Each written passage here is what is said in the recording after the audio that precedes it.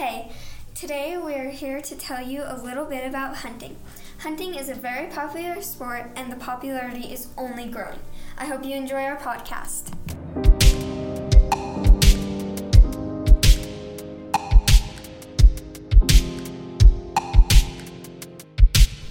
Hunting gives people the chance to explore nature. For some people, hunting can be relaxing. For others, it can be exciting or even challenging. There are lots of different animals to hunt and weapons to hunt with. After hunting, some people enjoy the delicious jerky. Hunting is known for the food and the things you can make out of the hide, bones, and horns. Hunting prevents the population from getting too large. If you hunt, you can learn how to survive in the wild if you ever need to. You can also learn a lot from hunting, like patience, and sometimes you don't get anything. Even if you're the best, you'll miss all the shots you don't take. Personally, I've shot rabbits, prairie dogs, birds, and I will soon hunt for bigger game.